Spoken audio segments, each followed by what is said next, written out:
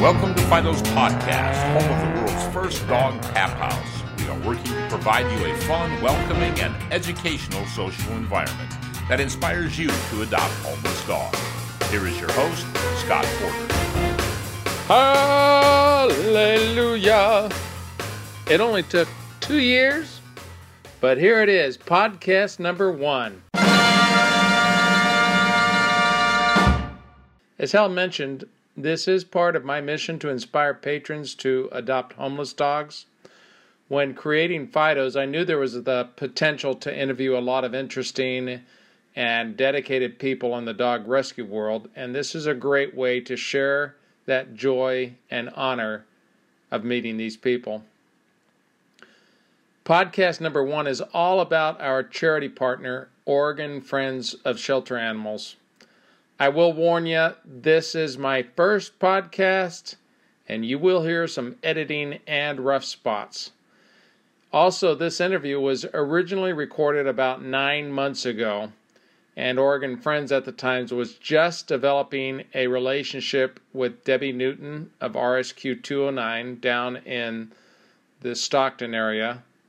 But as of today, most of the dogs and cats transferred to Oregon Friends come in partnership with Debbie, and she has just been a tremendous partner, and I'm going to have the pleasure to interview her the next time that she's in town.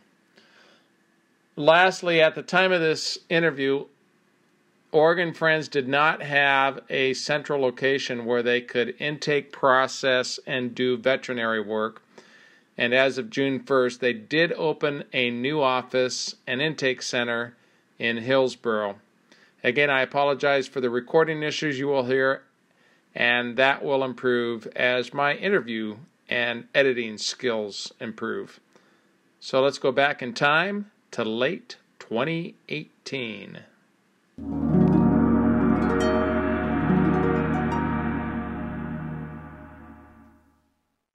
So today I am with Chris Hill. She is the president of Oregon Friends of Shelter Animals, and also known as OFASA. And OFASA is our charity partner here at Fido's. So Chris, welcome. Thank you. Good to be here. So let me get started by just asking you a general question about how did you get started? Have you loved dogs all your life? How did you get started with charity and volunteer work?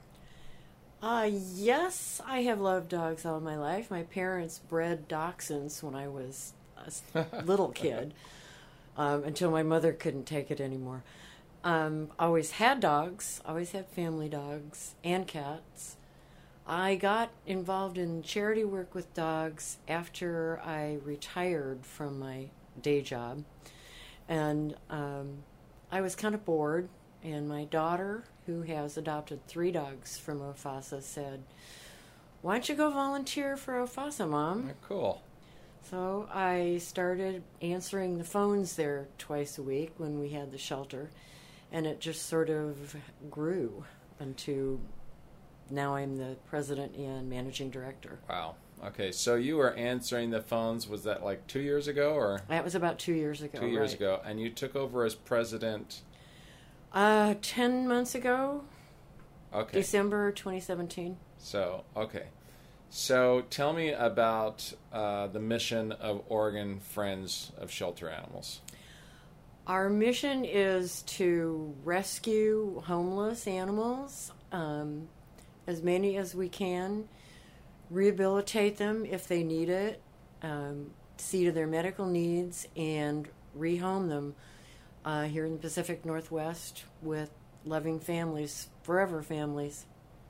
So, Chris, can you tell me exactly how did OFASA, Oregon Friends, get started? Oregon Friends was started by a lady named Kathy Nechak, who saw a need to transport animals out of high-kill shelters in states where that happens. And it was in 2000, the year 2000. She started in her garage with a couple friends. And it just grew from there. We got our 501c3 qualification in 2003. The shelter moved out of Kathy's garage in 2010 with the purchase of a piece of property that we have since had to let go. But that during the time we had that shelter, we also had a fully functioning vet clinic and room for probably 50 or so dogs and cats. Kathy left about a year and a half ago, and we found ourselves floundering a little bit with upkeep and maintenance on the shelter, so we have reverted to a foster-based rescue, which was actually the way we began 16 years ago. Right, and I did meet Kathy because she was actually somebody that I called when I was researching Fido's. So you took over about 10 months ago, and you are a volunteer. I am. You are a volunteer. I don't think Kathy originally made the decision to work with Fido's. Right. But when you heard about Fido's, what were you thinking? My first reaction was, wow, can this really work? A lot of the groundwork was laid between you and Kathy and between our development director, Ann Summer. But I thought, this is really a new approach.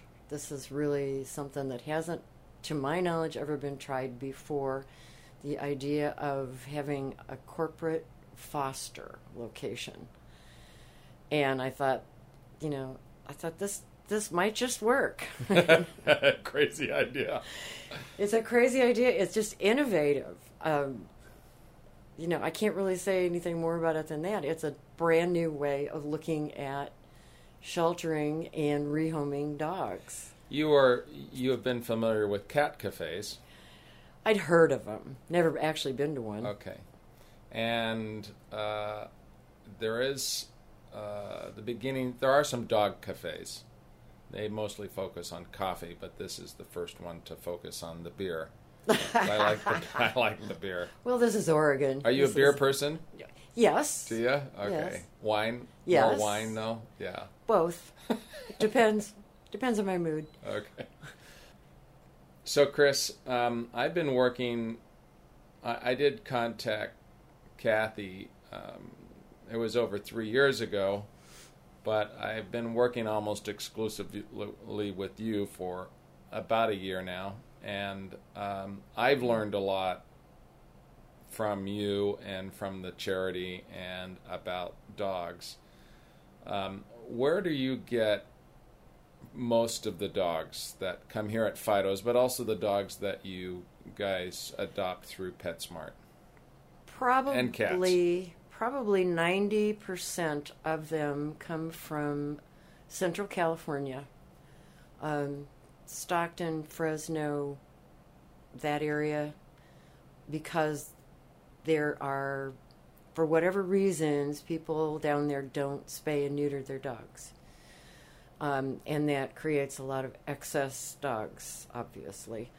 And they end up in the shelters as strays. They end up as owner surrenders. They end up as confiscated from hoarding situations. So do you think that a lot of families down there are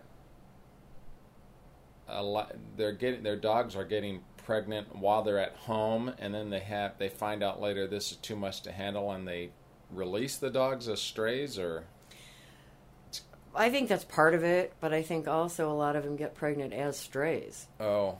Once their families have given up on them. And do you know about, I'm not sure, I know of a statistic of the number of dogs that are euthanized annually. Mm-hmm.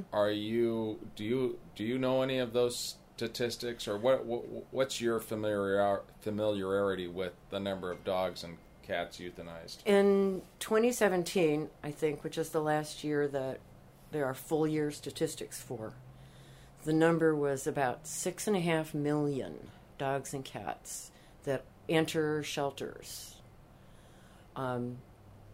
And of those, nationwide, about half leave alive. So we are euthanizing over 3 million companion animals per year. And there is no national, as I understand it, there are some organizations that are trying to tabulate and provide national numbers, but there is no national. There is a database. I can't remember the name of it right now, but it's run by or maintained by several of the big agencies: Maddie's Fund, Best Friends, HSUS, ASPCA, and it is a data collection website, but it's dependent on reporting, voluntary reporting from shelters and rescue agencies. Okay. I think I've seen that too, but I believe there's they have 4,000 or 5,000 organizations that are reporting, and there's I think probably, it's up to about 7. And aren't there like 14,000? I think there's like it 13 changes. So yeah. It's about 7,000 reporting agencies right now.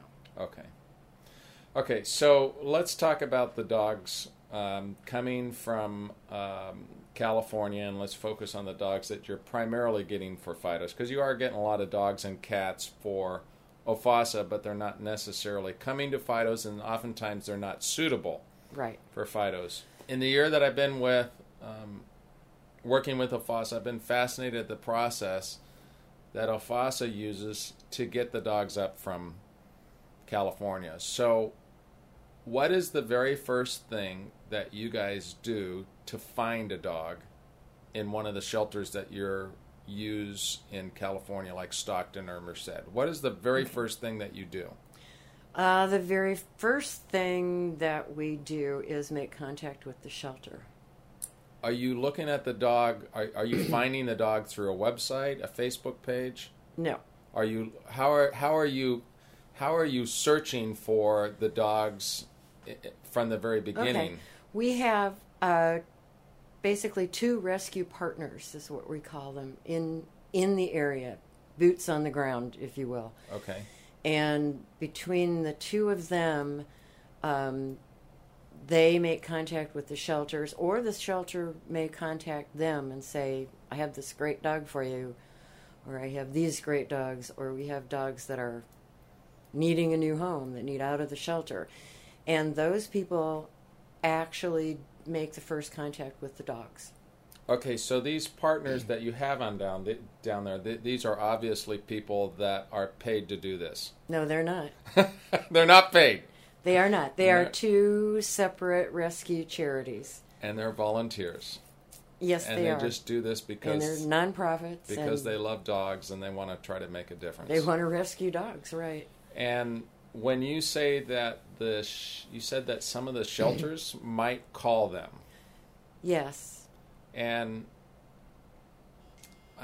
the shelters that are down there in California, I mean, California's a big state.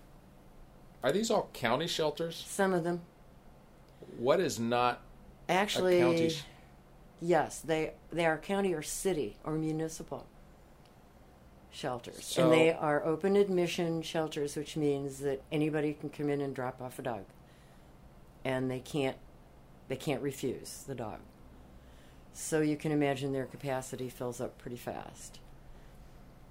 And they contact the rescue organizations, and there are a lot more than the 2 that we work with, that we work the most with.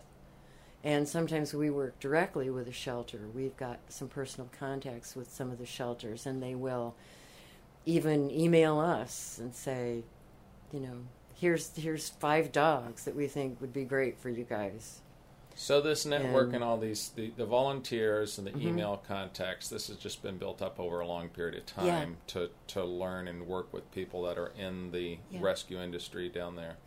So when you say county and city shelters, I'm curious about that because my limited experience is here in Portland. The only thing that I think of is Bonnie L. Hayes. Which is a county-supported shelter, yes. But are there city... I thought in all the dogs... California there are. Oh, they're in California. Yeah. They're... I'm thinking of Stockton in particular. Stockton has a municipal shelter. Stanislaus County has a county shelter also located in Stockton. Same goes for Fresno. And so when the dogs, let's say that somebody surrenders a dog, or the county workers or city workers pick up a stray dog, the surrenders and the strays come into a shelter Monday at 12 noon. What happens with the dog over a legal time frame in terms of whether it gets adopted or euthanized? A surrender is a little bit different. A surrender is almost immediately available for adoption pending medical exam and temperament evaluations. The shelter can then put it up for adoption. A stray, there is, I'm pretty sure in California there's a 72-hour hold while they wait for an owner to claim it. After 72 hours, the dog can be placed for adoption. The euthanization kind of depends on how many dogs there are, how many spaces they have available. They really, really try not to. And they will hold a dog for as long as possible, either for an adoption locally or for a rescue organization to, we call it tag and pull. You tag that dog, say, yes, I'm going to take that dog, and I will send somebody to pull it out of the shelter. I've heard that Kern County, which is Bakersfield, euthanizes 4,000 a year, I think. I know they used to have a very, very high euthanasia rate. I think it's dropped a lot. We have not gotten any dogs from Bakersfield for quite a while, but I know that there are at least two organizations up here that do pull from Bakersfield regularly, and I think that their euthanization numbers have dropped to like 20% from 70 several years ago. Good. So, so the dogs become available for adoption depending upon whether it's a stray or a surrender. If it's a surrender, does the shelter get much background information about the dog? Some. They get as much as the owner can or will give them. Keep in mind, though, they might not even be the original owner. Right. It may have changed owners 2-3 times before it's surrendered to the shelter. So so you have some boots on the ground down there, and they've either searched for or they learn about a dog that's possibly suitable for OFASA up here in Oregon, and they're looking for different characteristics that they know about you guys, of what you're looking for in terms of, do you guys deal with big dogs, large breeds? Some. Because we're foster-based, obviously we have limited capacity, and we only have, I think it's right now 3 fosters that are willing to take big dogs. Okay. So we'd like to take more, but right now we can't. Okay. I know that Debbie is one of the people that's a big help for you down there. And so whether it's Debbie or someone else, they find out about a dog and then they have to drive somewhere, right, to go look at the dog. Absolutely. Send somebody from their organization, And they have dog experience to where they will go into the shelter and they will drive anywhere from couple hours, maybe half hour to 2 or 3 hours to drive some there on their own time and money and to try and save a dog. Yes. And they'll look at the dog in the shelter and they make a professional evaluation based upon how the dog is acting in the cage. No, they take them out and run them through some temperament evaluations. And then if they decide, so they're making their own decisions down there as to what they think would be a good dog for you guys for up here. Yeah, they're making a decision to recommend a dog to us. And then are they pulling the dog out at that time? They may. I mean, if they've driven 2 hours, it's like you don't want to go back. They're pulling for other rescues besides us. Oh, okay.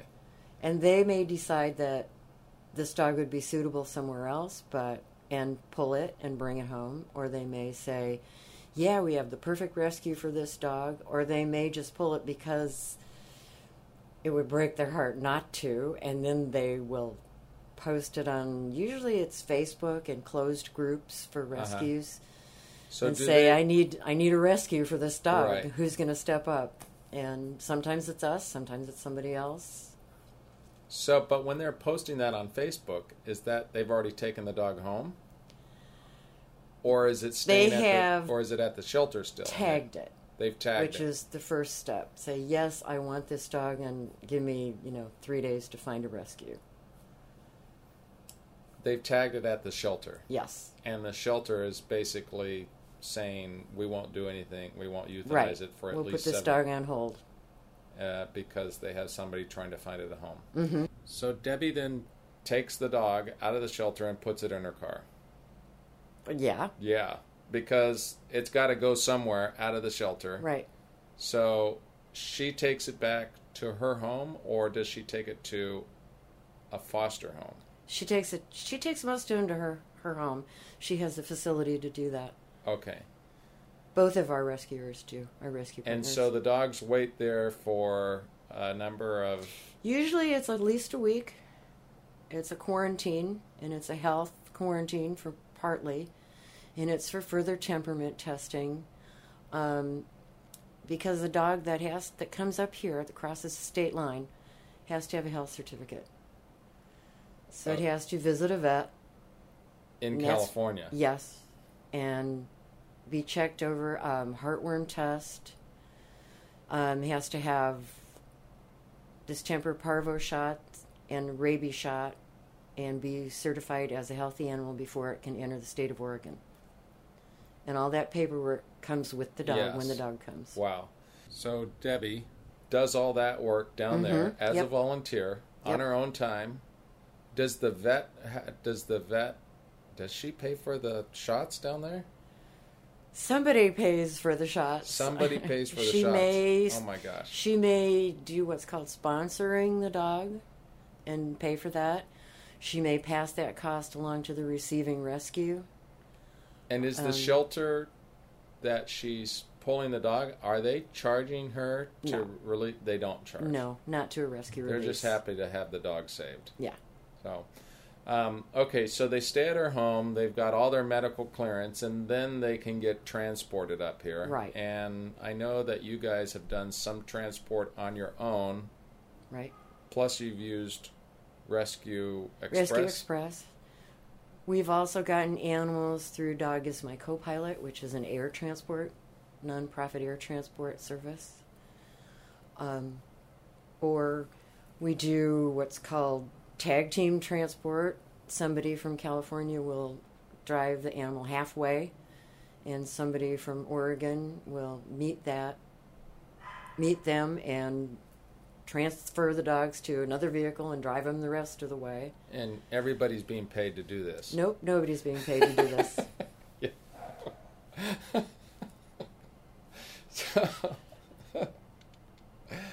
So nobody gets paid to go to the shelter. Nobody gets paid to keep the dog at the house. Somebody has to pay for the shots and the medical work, and then nobody gets paid to transport the dog up. And we need all these people to get That's right. one dog here at Fidos. We need all these people That's right. in the process. Now, if it comes on Rescue Express, Okay? Rescue Express travels like the entire California all the way up to Oregon and Washington, right? They start in San Diego. And they just make dozens of stops at different... They make,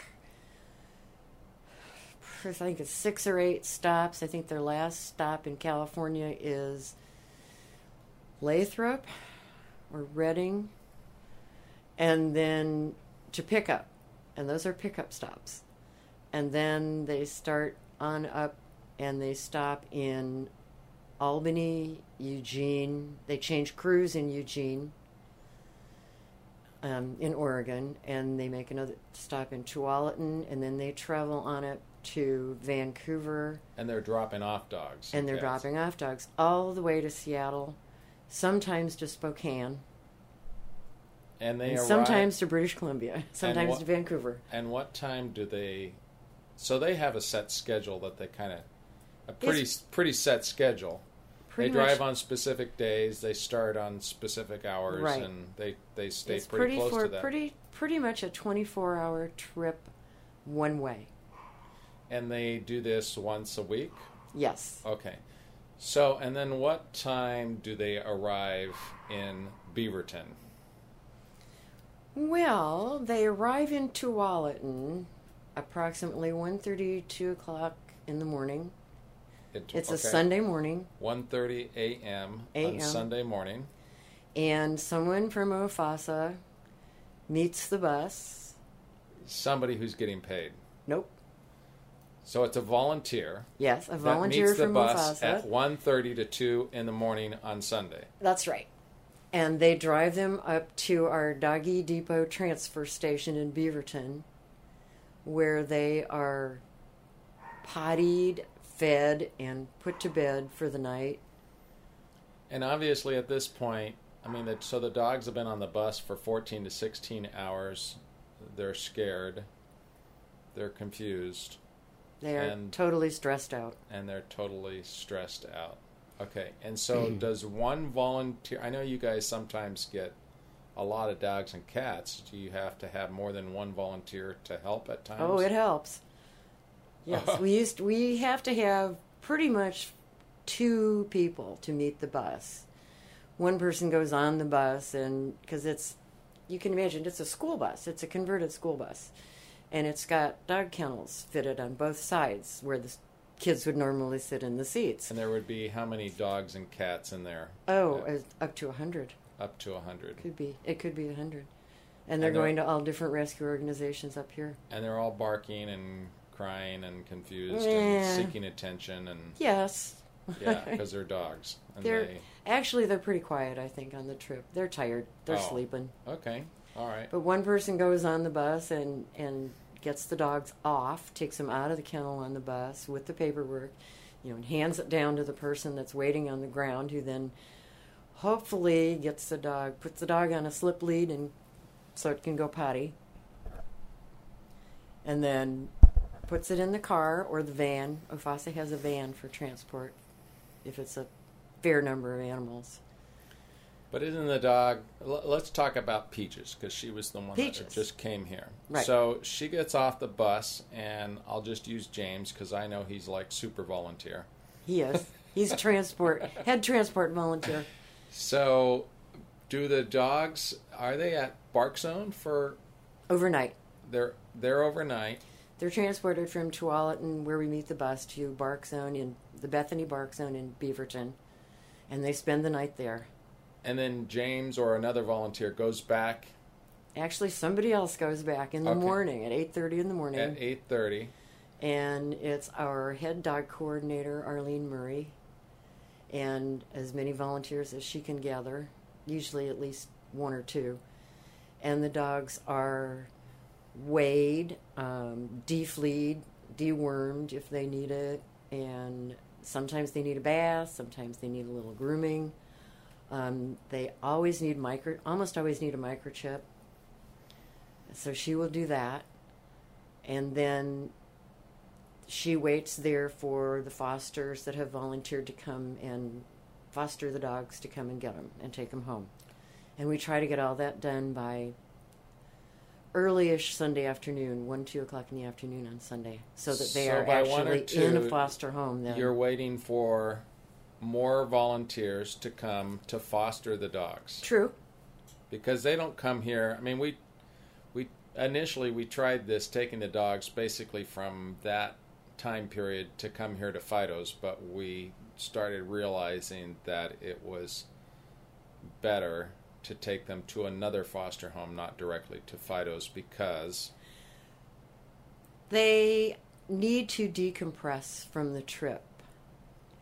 And putting them in a foster home where they can be re-socialized with a family, we can observe them for a little bit longer. We can make sure that they're going to stay healthy because we know kennel cough takes 3 to 4 days to incubate. Right. And it's pretty common in animals that have been kenneled together for any length of time. One coughs, they all cough. Right. So we keep them in a foster home and treat them for kennel cough if that comes up.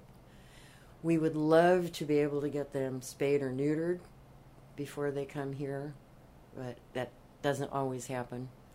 And that doesn't happen because it's just the time you have to have the veterinarian, the vet that do the work.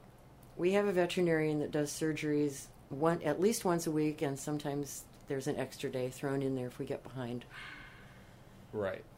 And so then Peaches just came here, and Lavelle Cavender is a foster. She's a volunteer. She is. And she loves dogs. So Peaches comes here, and I just lost my train of thought. Lavelle picks her up at Fido's, or at Bark Zone on Sunday afternoon. Oh, yeah. Okay. And takes her home. And she takes her for 4 to 5 days, or I think she said she had Peaches for a week. Yeah. And then, they want to make sure that Peaches is settled down, that she's people and dog friendly, because although we would like to take somebody else's word for it, we also like to see for ourselves that she's going to thrive in an environment with other dogs and people. Now, you said something about their health. I just want to clarify because there might be somebody else thinking about this.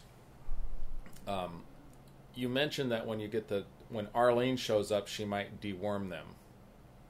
But aren't they dewormed in California? Not necessarily. Because they may not know.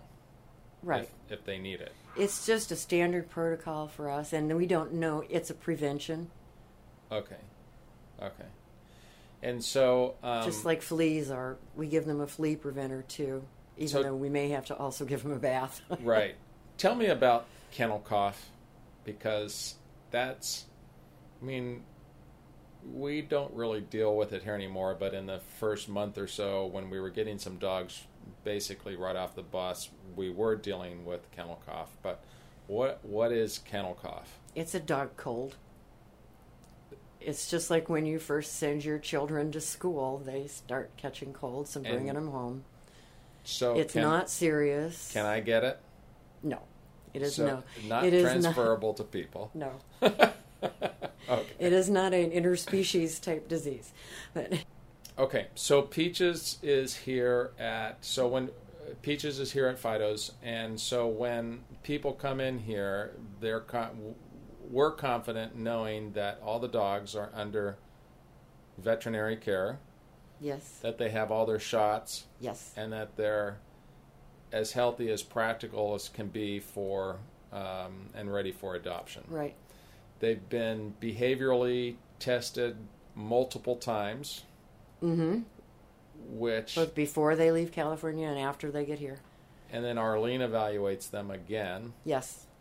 And then a foster evaluates them. Mm-hmm. And then they come to Fido's, and we constantly monitor them as well.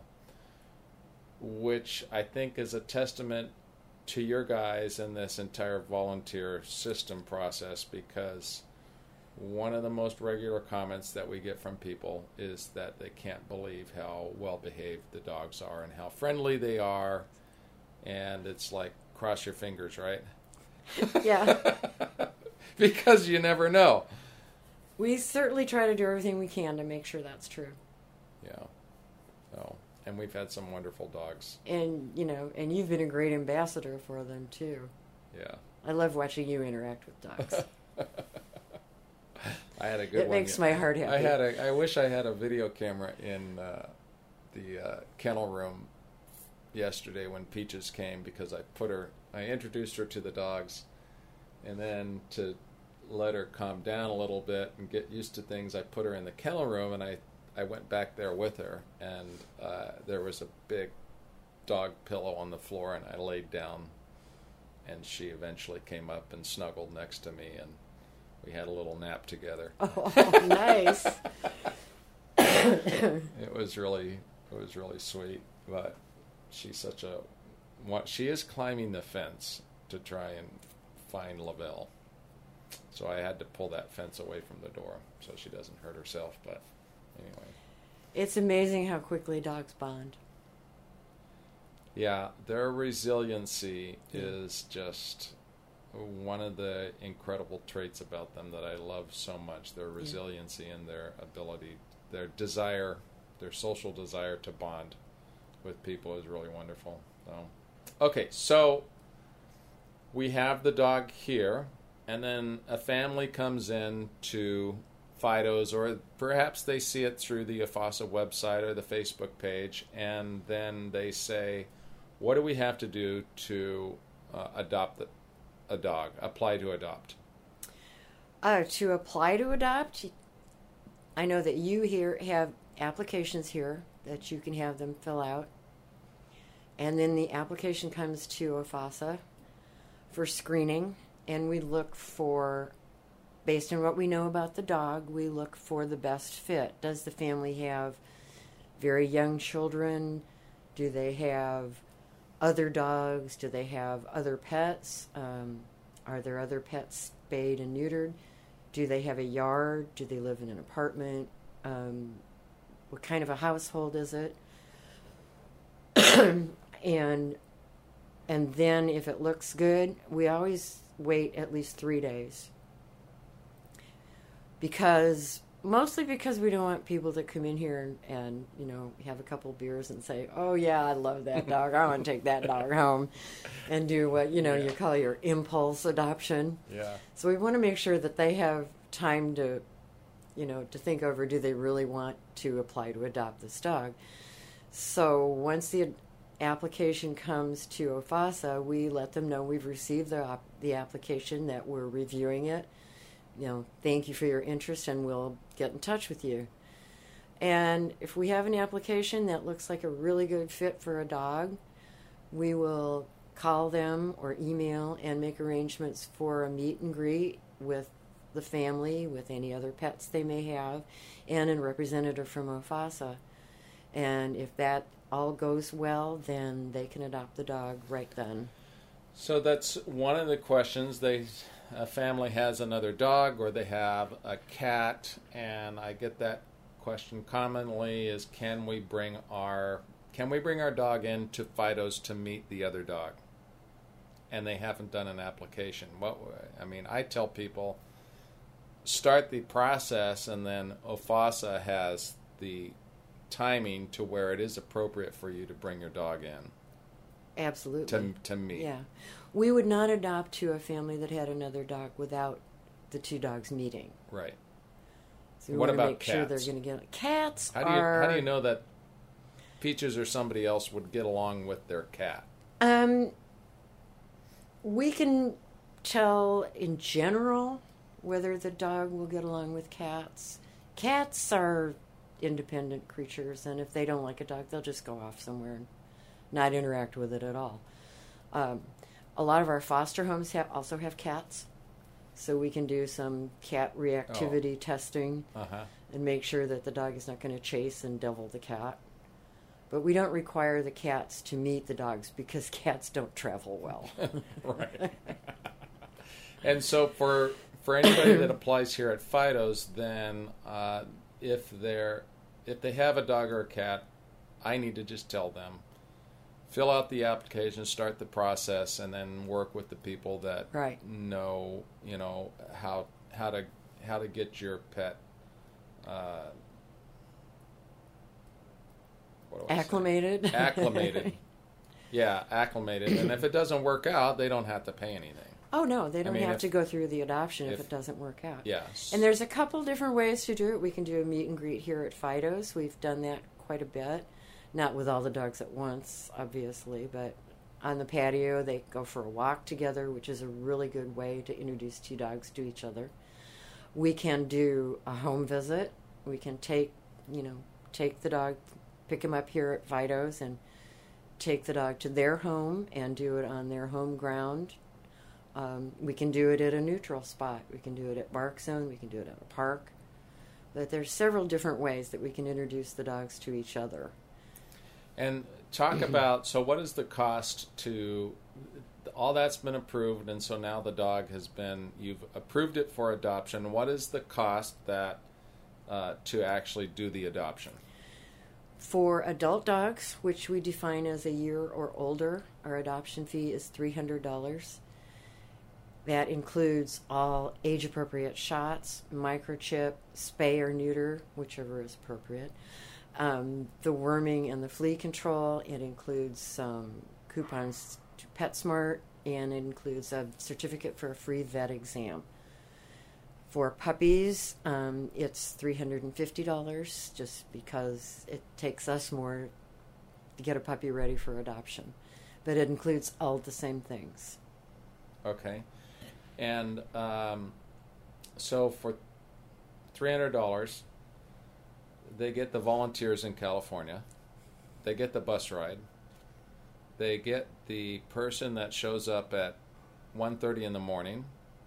They get another highly trained person to show up at 8 to do the additional temperament testing and medical checks, behavioral checks, and then they go to another volunteer home, and then they come to Fido's, and that part's all free.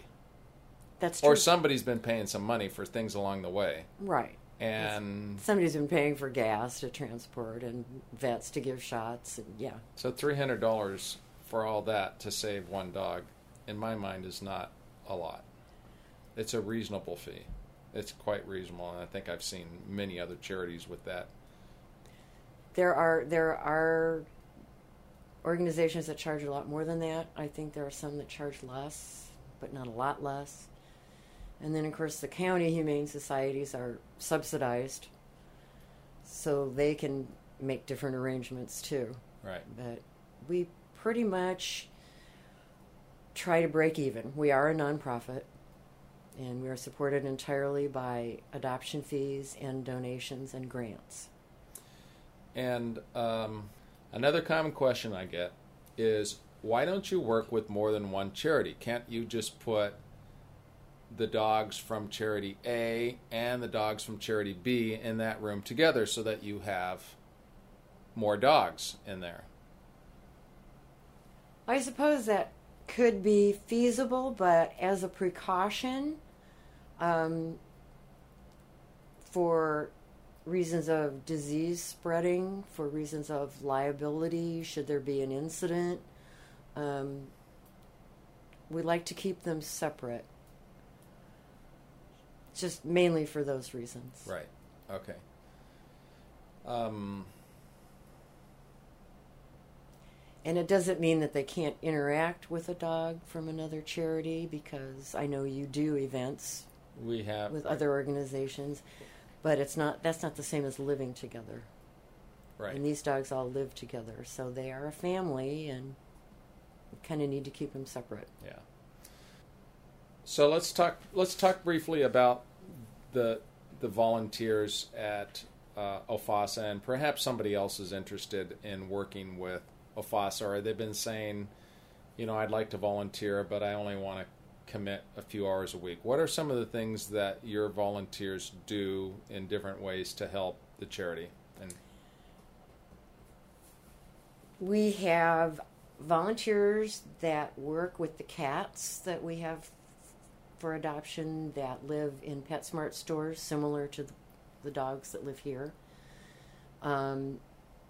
We have volunteers who help at adoption events, where we take all the dogs to one place and for public exposure, and so people can adopt them. And those volunteers do things like walk the dogs, take them out for their potty breaks, kind of keep an eye on things, sort of a crowd control kind of thing, so that once again we don't have little kids sticking their fingers in pens.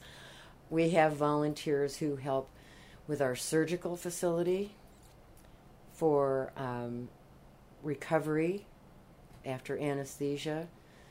We have volunteers who do fundraising for us.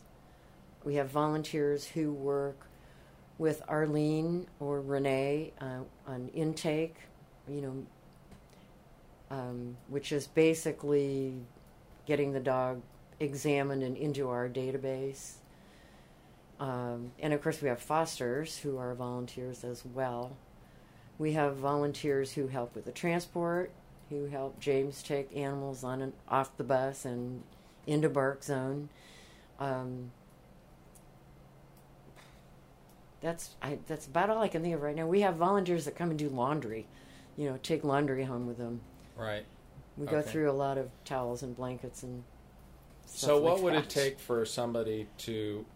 I've been trying to attract people to be fosters for Fido's fosters. What's the difference between a Fido's foster, and just a regular foster that you would have? Actually, there's a couple key differences. The big one is that someone who fosters for Fidos has a fairly finite amount of time that they know they're going to be keeping the dog before the dog will be brought to Fidos. A person who fosters for OFASA as a general foster will keep that dog as a foster until the dog is adopted. And that also includes transporting the dogs to adoption events, taking them for vet appointments, although you do that too. Yeah. Halfway. Or halfway. The trip. Yeah, half the trip. So it can be a little bit more open-ended for an OFASA foster. But I think the longest anybody has kept a foster for you is probably 2 weeks, maybe 3 weeks. So. Yeah. And that's because we use those dogs as a backup so that when one is adopted here, we try to have another dog that's ready to come in. So that, or it's because they're being treated for kennel cough or whatever. Yeah. Or they're not quite socialized enough to come here. Okay. Last couple items. So, Chris, do you have dogs of your own? I do. Okay, so tell me about your dogs. I have a 12-and-a-half-year-old border collie that we affectionately call Psycho Dog because she has a tendency to be kind of fear reactive. So I could never bring myself to give her up because I know nobody else would have adopted her. Uh-huh. I also have 2 cats. And 2 cats. Okay. Right. And they have divided the house between them. The cats have the upstairs, the dog has the downstairs. So what do the cats do if the dog walks upstairs?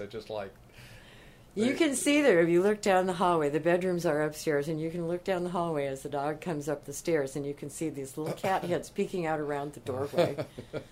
And then they disappear back under the bed or up on the bed or wherever it is they want to be. But that's their territory.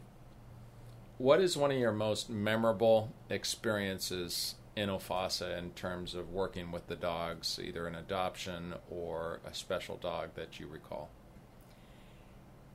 Actually, it probably is my most memorable and rewarding experiences. We had a transport in August, and on that transport was a little dog that we were told might be pregnant. And what happens to a pregnant dog in a shelter in California is probably the dog, along with her puppies, will be euthanized because the shelter can't deal with it. So this little dog came in, and they said, maybe pregnant. Well, within 2 weeks, that dog ballooned. And we watched her carefully. She went to a foster home.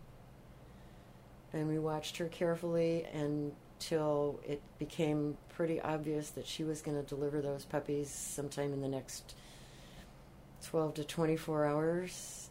And I was there when that dog delivered 6 healthy puppies. Oh, I haven't seen. And it's an amazing experience. I mean, animals, they have this innate maternal instinct. Her name was Bindi.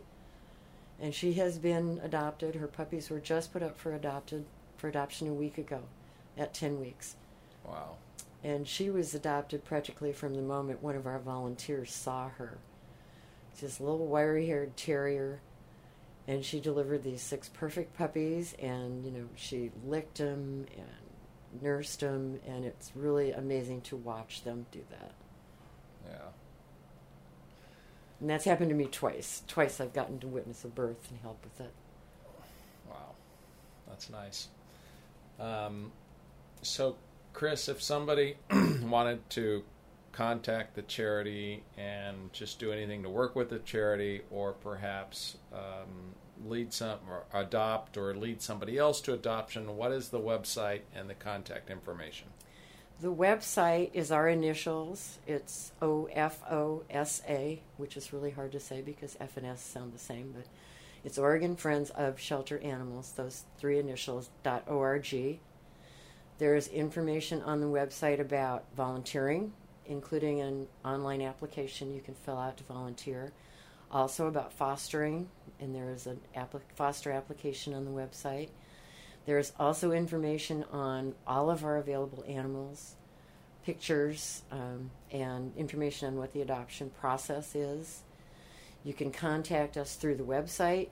We have a Facebook page, which is just Oregon Friends of Shelter Animals. Our phone number is on the website, and that is also answered by a volunteer, so you might not get an answer back, a response right away. Yeah. But or email info@ofasa.org. Okay. Well, Chris, thanks very much for taking all this time to spend with it. This is probably longer than all the other. Well, it is a lot longer than all the other interviews because it's because I work directly with you, and I want people to understand the enormous amount of work that goes on behind the scenes to rescue one dog, because it is a lot of people in that chain to get the dog up it's here. Kind of amazing, isn't it? Fido's. And my dream is for this business to thrive so that we can rescue a lot of dogs, get you guys more exposure to the community in which you would typically never receive exposure, and then also highlight exactly all the hard work and the dedication that you and so many all other volunteers do to save these wonderful pets, because I just love them. I love them all. So, they love you too. Yeah. I've seen it. All right. Well, thank you so much. You're welcome. All right.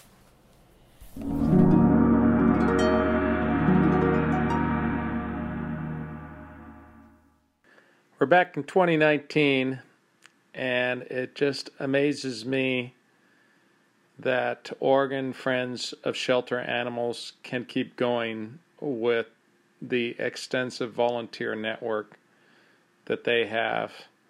If they don't have the volunteer down in the Stockton area to pull the dogs out of the shelter, the dogs don't come up. So there is this huge chain. It relies upon the goodwill of people spending their time, oftentimes their money, and it's just a wonderful organization, and it keeps going, and it's one of the big reasons why I just want to do my best to help with this unique business, Fido's. I want to thank Chris Hill, super volunteer, James, Arlene, Ann Summers, Renee. There's a board of directors. There's all the people that volunteer for the small things to the big thing, all the fosters that work with OFASA and with Fido's. OFASA even coordinates volunteers to come over to Fido's and give the dogs some extra loving and some extra time, because we can't dedicate as much time as we would like to just. I'd love to just spend all day with them, but that's not practical. So thanks for listening, and thanks for helping us to eat, drink, and adopt. This